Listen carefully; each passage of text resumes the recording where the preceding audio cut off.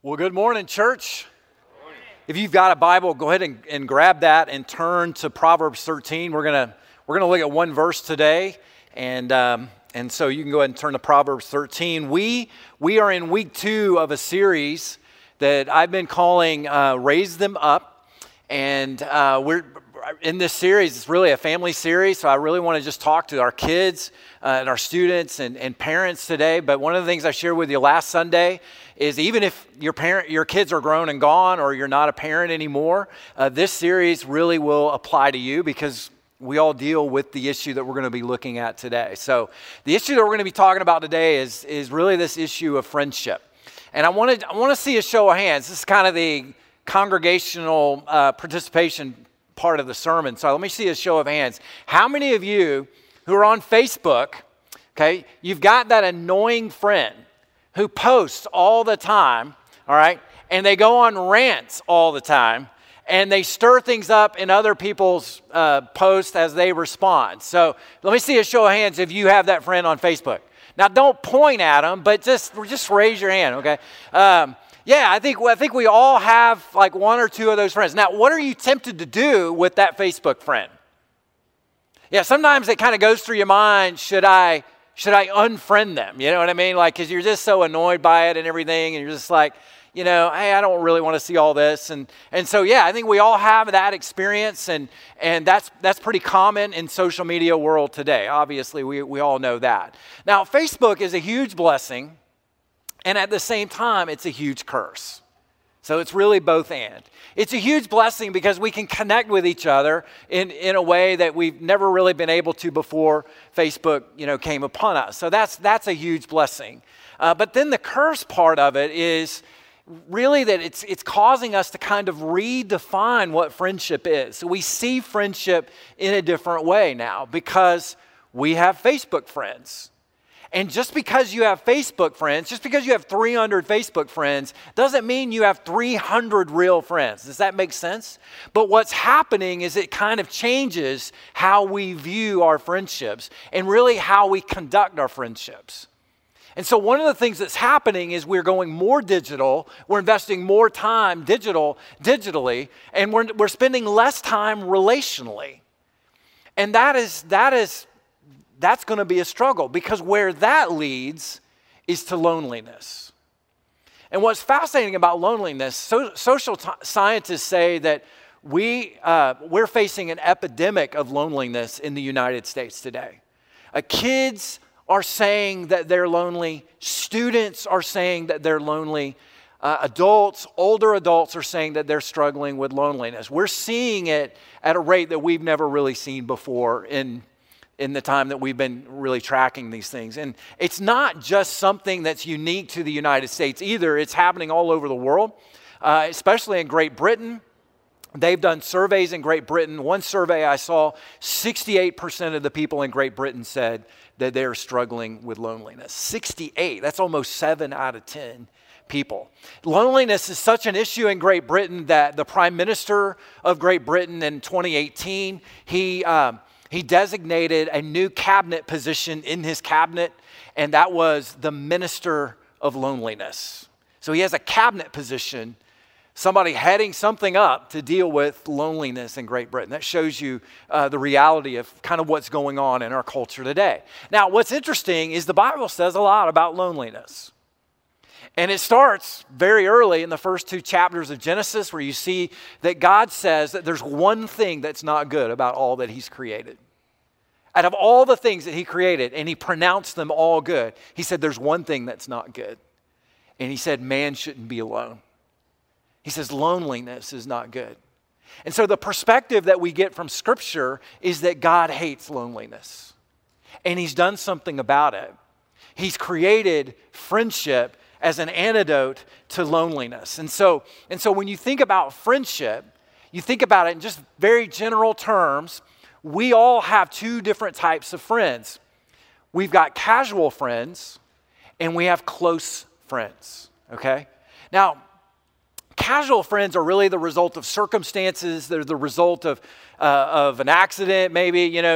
Your kids go to the same school, or you just circumstantially live on the same street, your neighbors, your coworkers.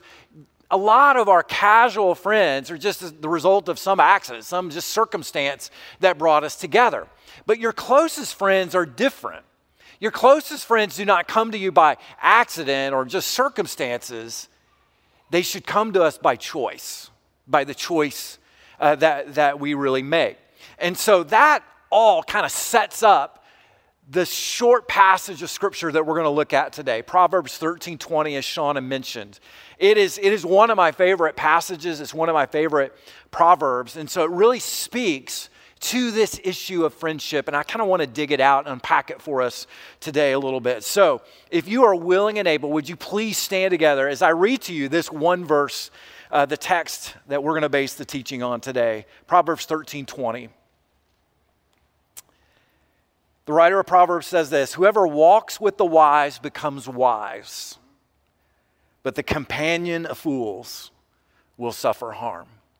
The grass withers and the flowers fade, but not the word of God. It'll stand forever." You may be seated. Now, it's an interesting proverb. It's one of those parallel proverbs. So it's parallel. It's really two halves that stand on their own, but together, when you bring the halves together, they have a huge, powerful point, and that's the one I want us to look at today. So the first part of it says this: whoever walks with the wise becomes wise. Now, this is interesting because the entire book of Proverbs is about wisdom and the benefit, the blessing of wisdom, and how to gain wisdom. And so what the writer of Proverbs is telling us is how to gain it. And one way that we gain wisdom is by hanging around wise people. And so he who walks with the wise, or she who walks with the wise, grows wise. So he's saying that the end product of choosing to hang out with wise people is you have wisdom. Wisdom actually comes to you, and wisdom has an impact on you.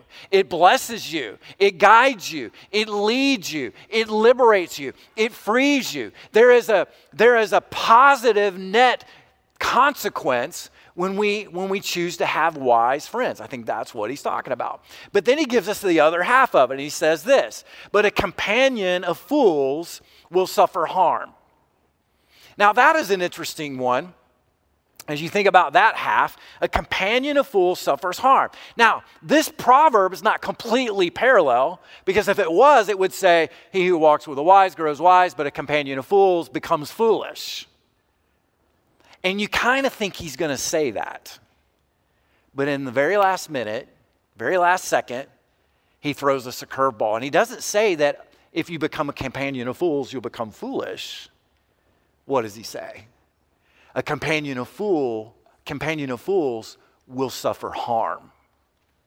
What he's talking about there is this: that if you and I choose as our friends foolish people, guess who's going to get burned?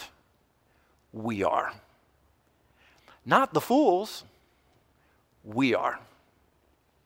If you choose as your friends foolish people, harm will come to you. Not foolishness, but I think foolishness will.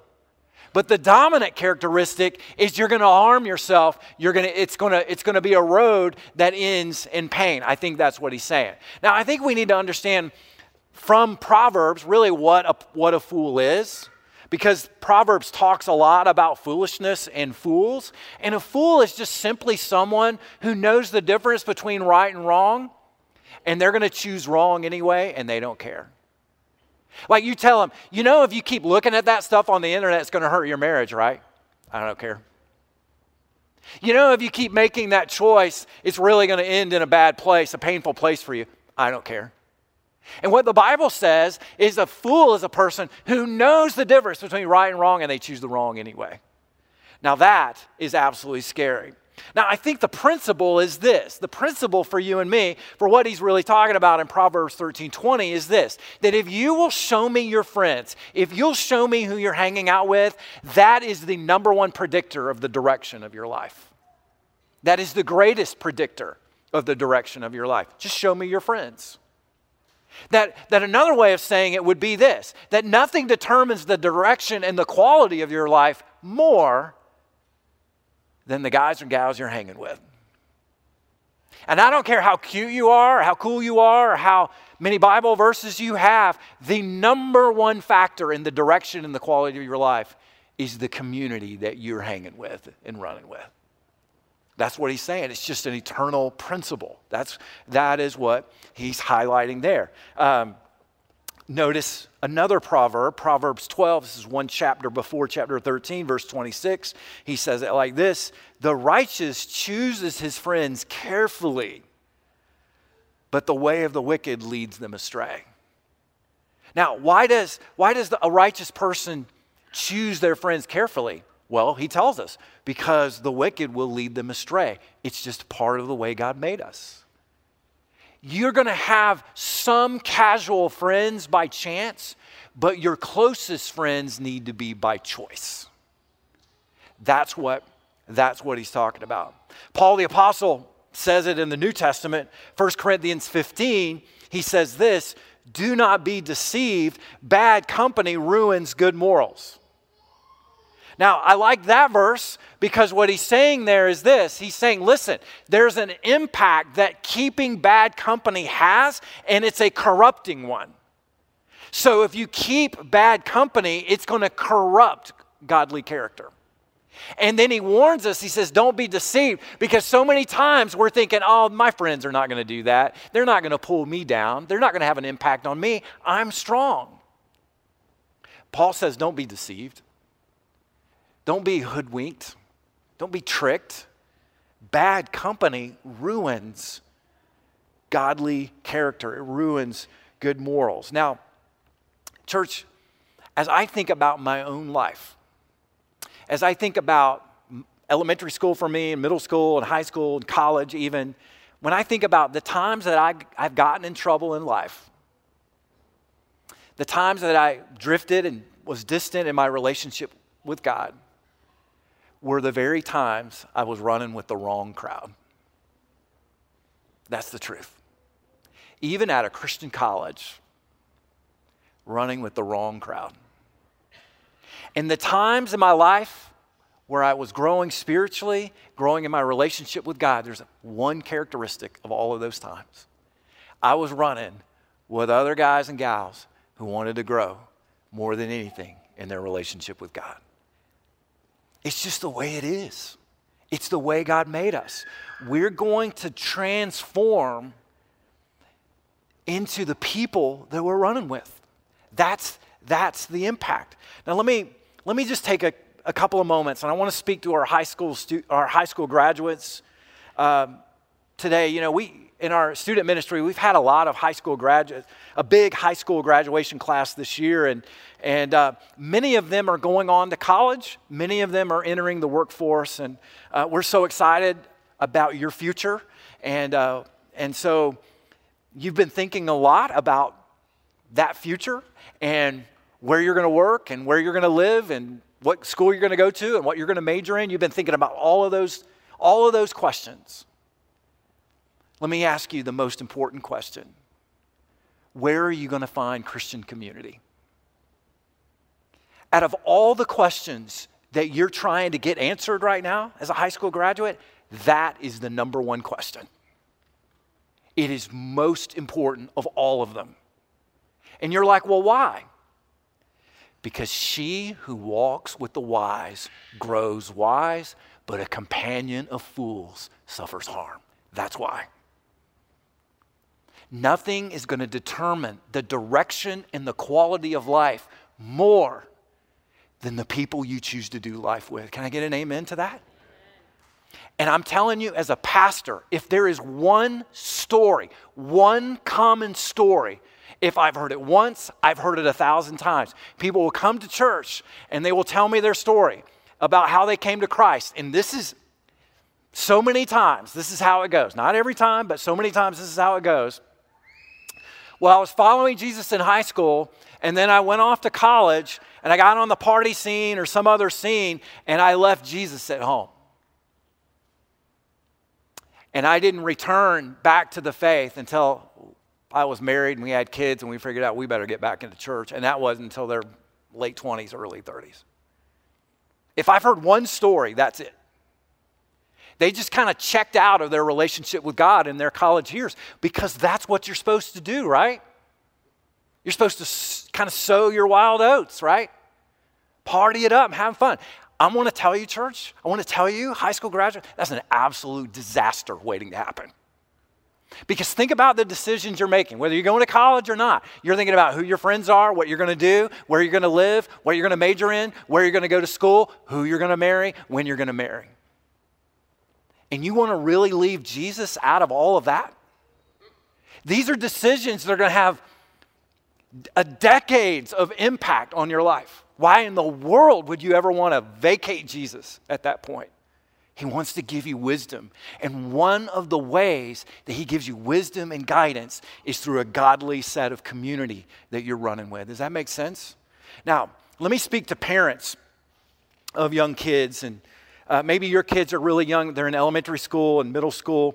And the thing that I would challenge you with, parents, is this. You need to be teaching your kids what the Bible says about friendships so that they start cultivating discernment, that they understand the difference between wisdom and foolishness. They need someone to teach that to them.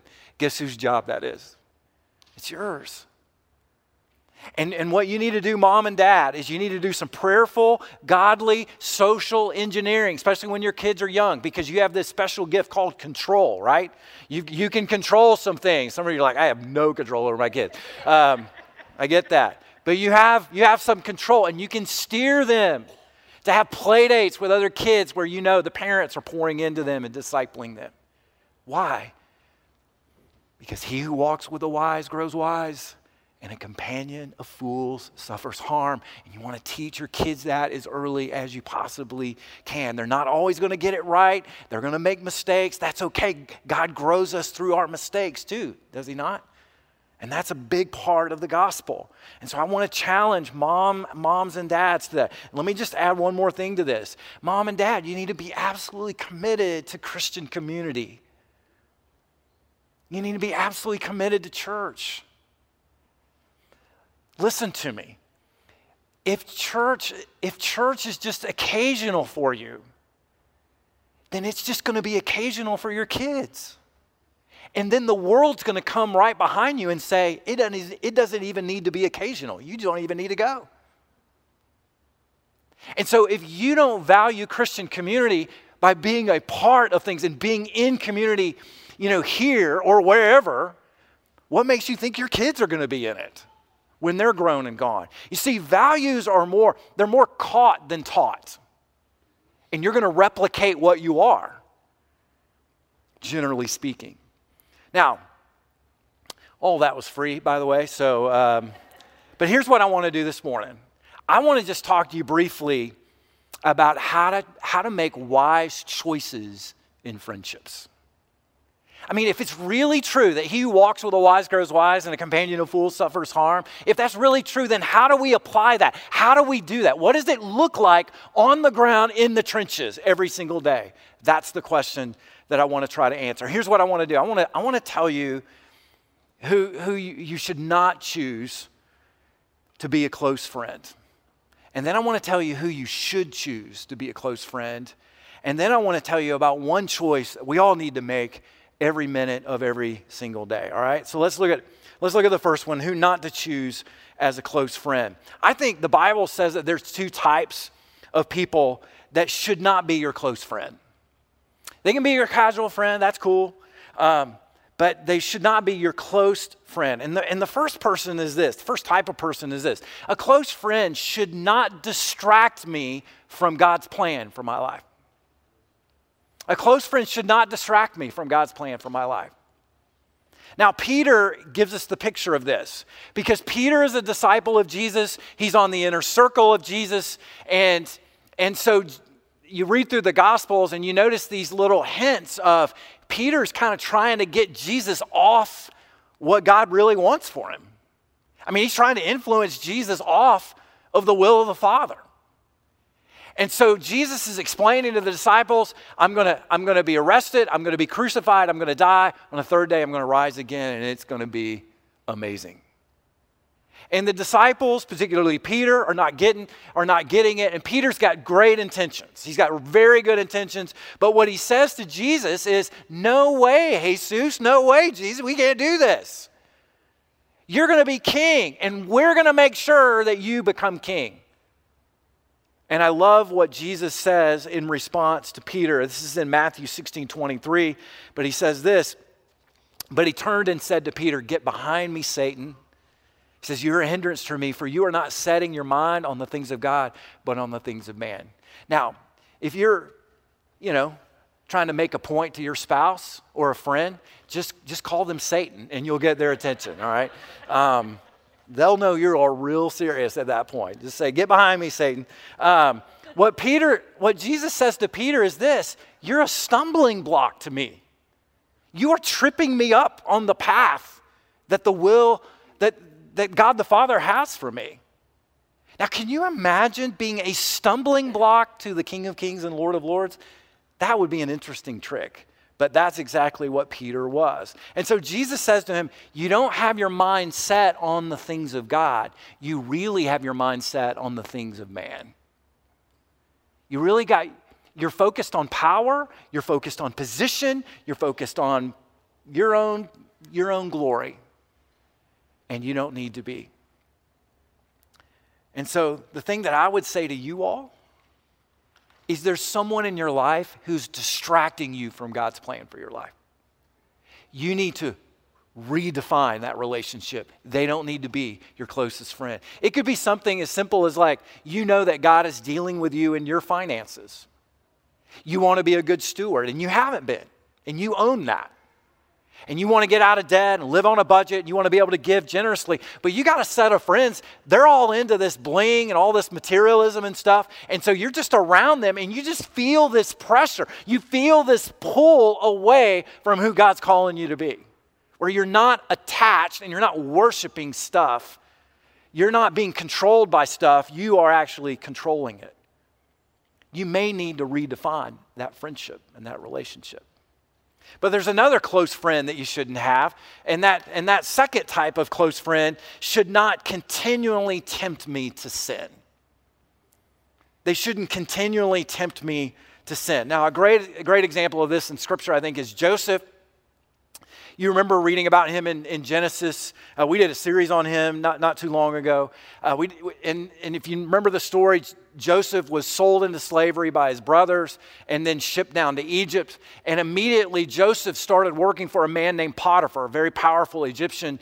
And so Joseph was Potiphar's assistant. And Joseph was a godly man. God was with him. He was a man of integrity. And he worked really hard and he blessed his boss, Potiphar. And Potiphar noticed him. The problem was, not only did Potiphar notice him, but Potiphar's wife noticed Joseph as well. And if you read the story, you know that she grabs his robe and makes a pass at him, and he immediately runs right out of the house. I think he ran a 4.240 that day, just right out of the house. And I'm so glad he didn't just stop and say to Potiphar's wife, why don't we just take a minute and pray together? Because I know you're struggling in your relationship with God. Why don't we just pray together? He didn't want to do that. You know why? Because he didn't want to be tempted. I'm getting out of Dodge quick, and I don't care where I end up. And if you know the rest of the story, he ended up in prison. And but then he ended up as prime minister of Egypt, if you know the rest of the story. So that's the point. And I think he had to reassess that relationship. And so will you, and so will I. Ladies, if you're running with other ladies who are always bashing their husbands, you probably don't need to be running with them. Can I just be honest? If they're just bashing their husbands, men, you can't trust them, you can't marry them, you can't shoot them. You're hearing that stuff all the time. You probably need to reassess it, because it's not going to be a net positive for your man. And guys, if you're hanging out with other guys at the gym or at the sports bar or whatever, and all that they're doing is objectifying other women and just looking at other women and commenting on them, you need to look at him and say, look, I got one hot chick at home, and that's my wife, and that's where I'm going. I'll see you guys later. And that's what godliness does. You don't need that type of temptation in your life. There's already enough temptation in life. And ladies, if you're dating a guy who is putting pressure on you to compromise physically where you know you shouldn't go, that is outside of the bounds of marriage, you need to reassess it. You need to redefine it. Let's just be honest about it. So, you don't need to have a close friend who's distracting you and who's tempting you. But who should be your close friend? I think there are two characteristics here from Scripture, and the first one is this. It gives us great clarity on this. You think about your close friends. They need to be at least one of these two. First of all, they should be a person that encourages me spiritually. My closest friends should be people that encourage me spiritually, that encourage me in my walk with God. Look at 1 Thessalonians 5:11. The Apostle Paul says this, therefore encourage one another and build one another up just as you're doing. So what he's saying is you need people around you who are encouraging you, who are building you up. That's what he's talking about. Now there's a real difference between a compliment and encouragement. Have you guys figured that out? There's a huge difference between just a compliment and an encouragement. A compliment is usually just kind of shallow and superficial.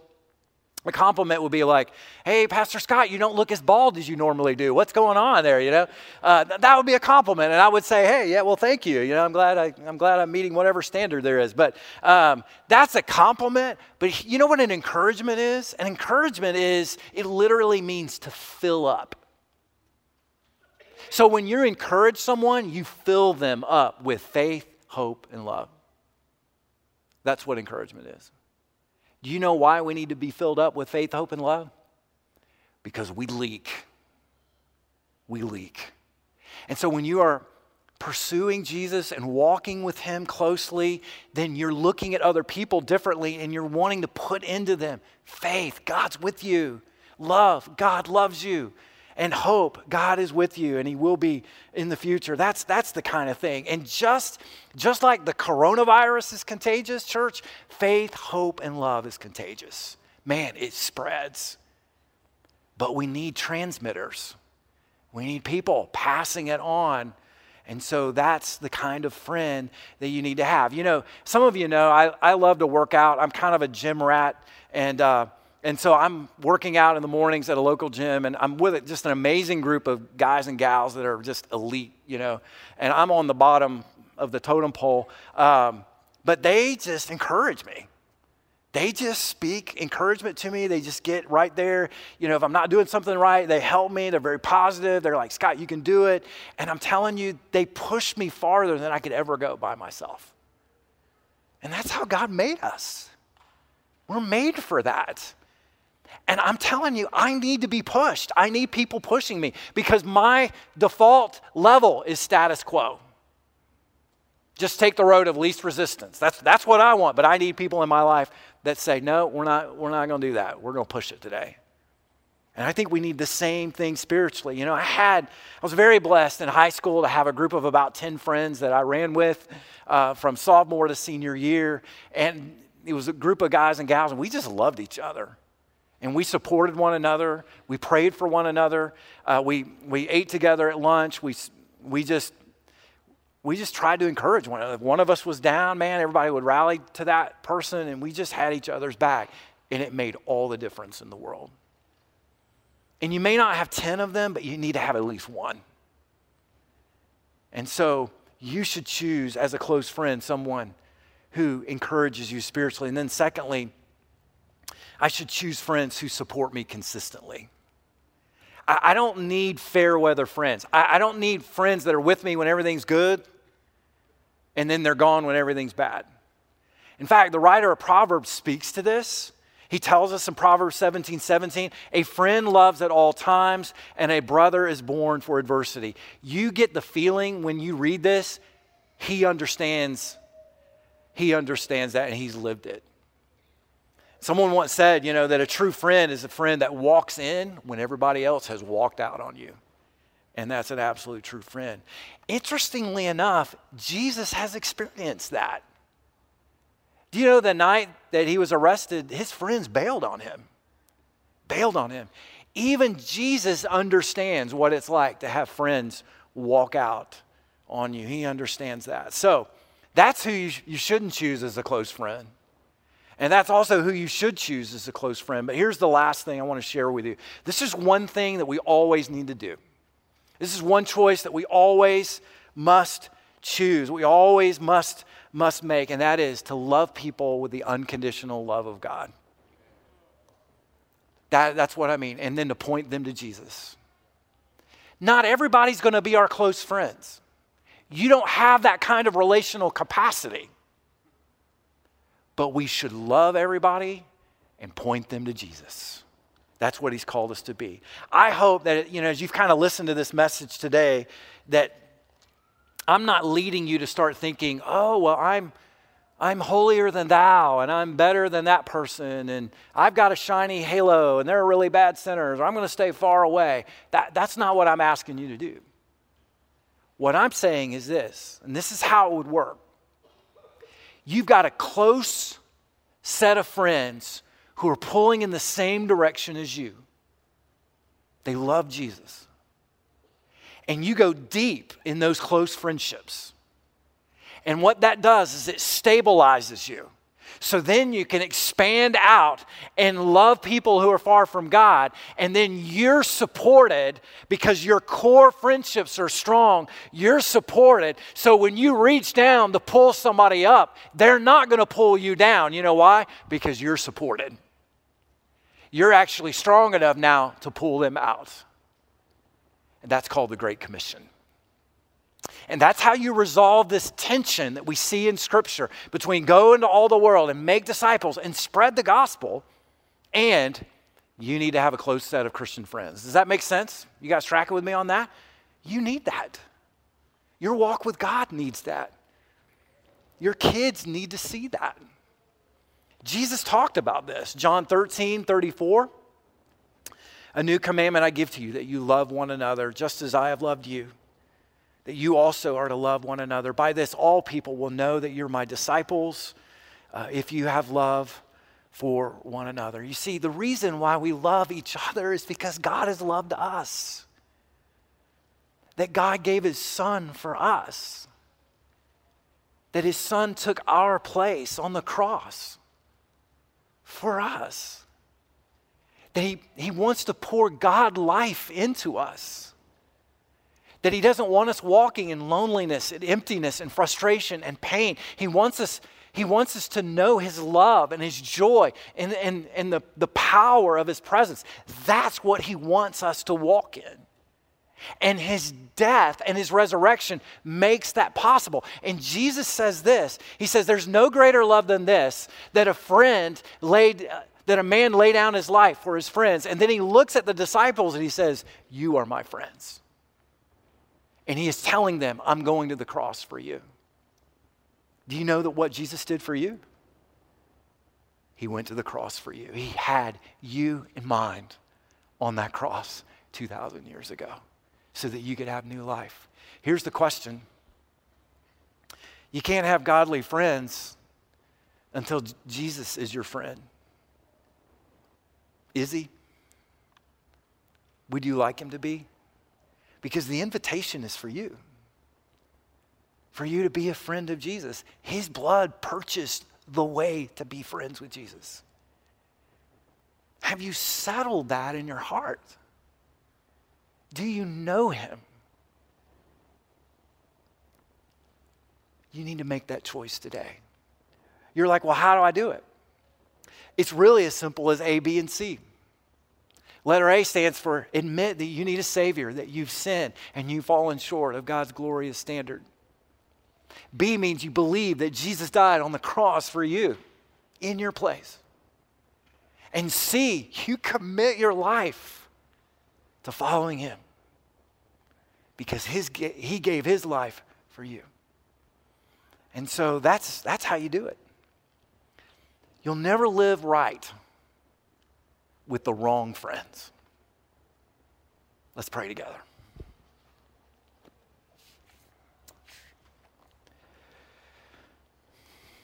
Heavenly Father, we thank you for the simplicity of your word, the wisdom of your word, the power of your word. Thank you that it speaks and guides us at every moment in our lives, at every stage and step. Lord, I thank you for our high school seniors, God. They're getting ready to start their new life in the workforce or in college. I just ask you would bless them, you would crown them with godly friendships, that they would truly grow wise and you would keep them from harm. I pray for our parents, Lord, that there is no more difficult a job than being a parent. And so, God, thank you that you are sufficient in our insufficiency. Would you help us to live out what you've called us to live so that our kids will see it and that one day they'll choose it. And God, I pray that our church would just be filled with love. Lord, we're really not better than anybody else. We don't have halos to shine, God. We're just beggars telling another beggar where to find bread. That's all it is. And so, Lord, thank you that you're the bread of life. Thank you that you're the water of life. Thank you that you quench our deepest thirst.